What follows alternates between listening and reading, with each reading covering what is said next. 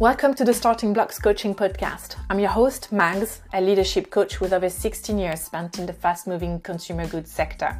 And during that time, I've basically experienced the great, the bad, and the ugly of leadership. And the great leaders were basically those who possessed a strong sense of self-awareness and also social awareness. So I want the same for you, so you can lead with confidence and make a lasting impact. I mean, a positive lasting impact, that is, right? You ready? Okay, let's go.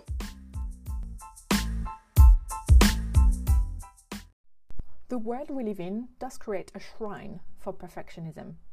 Would you not agree? From our early years, our parents, teachers, and so on, they do push us to be high achievers with the right intentions, but we praised very high grades, the AAAs, the A+++++++. Good job, good boy, I'm very proud of you. And the uncomfort and shame that sometimes comes with a D, a C-, or a not so good drawing we have given our auntie or uncle. And what this all fails to do is to teach us balance. Because without balance, we give everything we have to achieve our goals, but we don't know when to pull back. Without balance, we don't know when enough is actually enough. Without balance, we constantly feel things are not quite as they should be. And without balance, the feeling that nothing is working out right feeds our anger and our mental health. And perfectionism is a common habit found amongst us marketeers. We're so passionate about what we do, our brands, our innovations, working with our digital and career agencies, going through the conclusions of our latest market research, that we hide our perfectionist habits behind the hard work. So I've worked almost 2 decades in marketing in 5 FMCG organizations, and I now coach marketeers. And I know that this can end up being a nasty habit to have. So I've got 7 signs for you to watch out, showing that your perfectionism is out of control. First one, you take mistakes personally. You probably overestimate the impact of your mistakes, making you feel kind of bitterly disappointed at times, less resilient and unable to bounce back.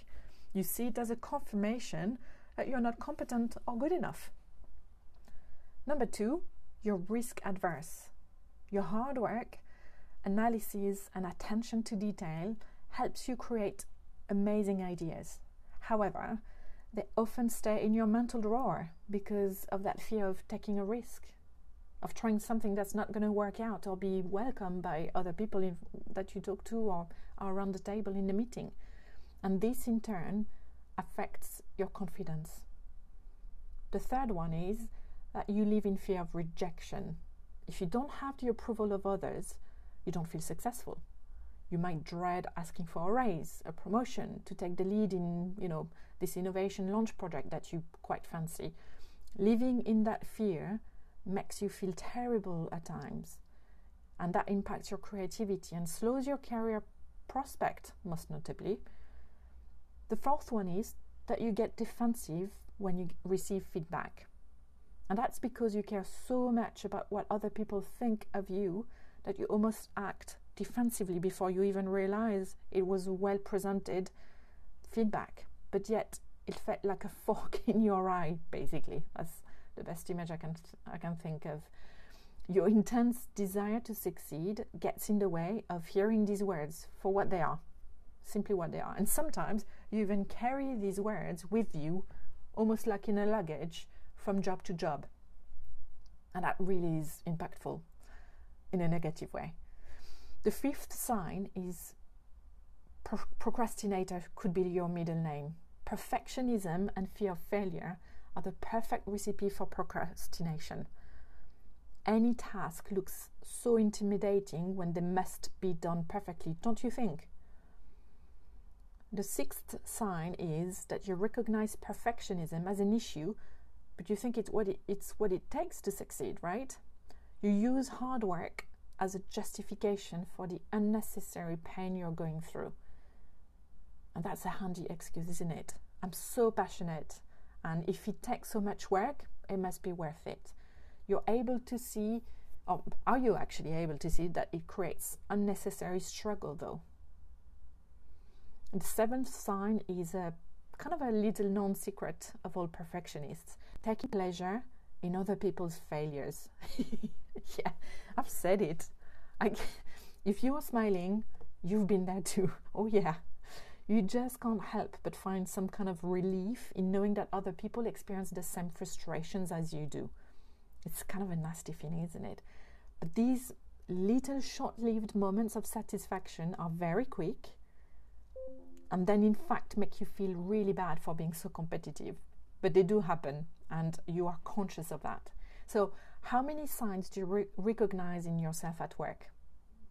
How does your perfectionism impact you in your brand job?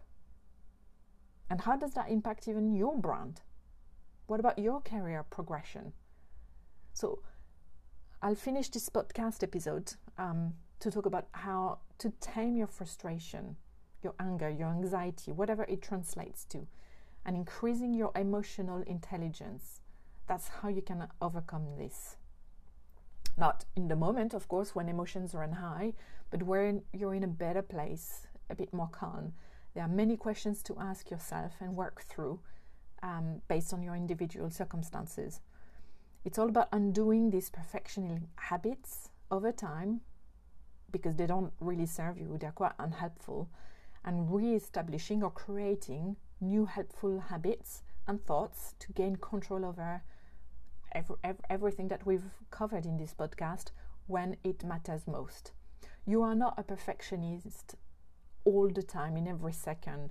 It usually surfaces when you're not at your best, when something triggers you, when you are stressed or anxious and something is really tapping into it. And we don't want perfectionism to run our career. We want to be in control of it. I'm here if you have any questions. Just send me an email at mleroux@startingblockscoaching.com, and I'll be glad to answer any questions you've got about that topic. Speak soon.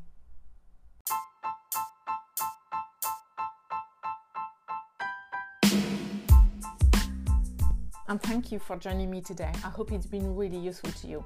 I've got one request. I'd love if you could rate this podcast, because it really does help to reach more emerging leaders like you out there. So also, if you want to get in touch with me personally to discuss one-to-one, group coaching or workshops opportunities, you can find me on LinkedIn. That's probably the easiest. And my name is Magali Leroux. You can find it in the bio of the show. Thanks for listening, and speak very soon.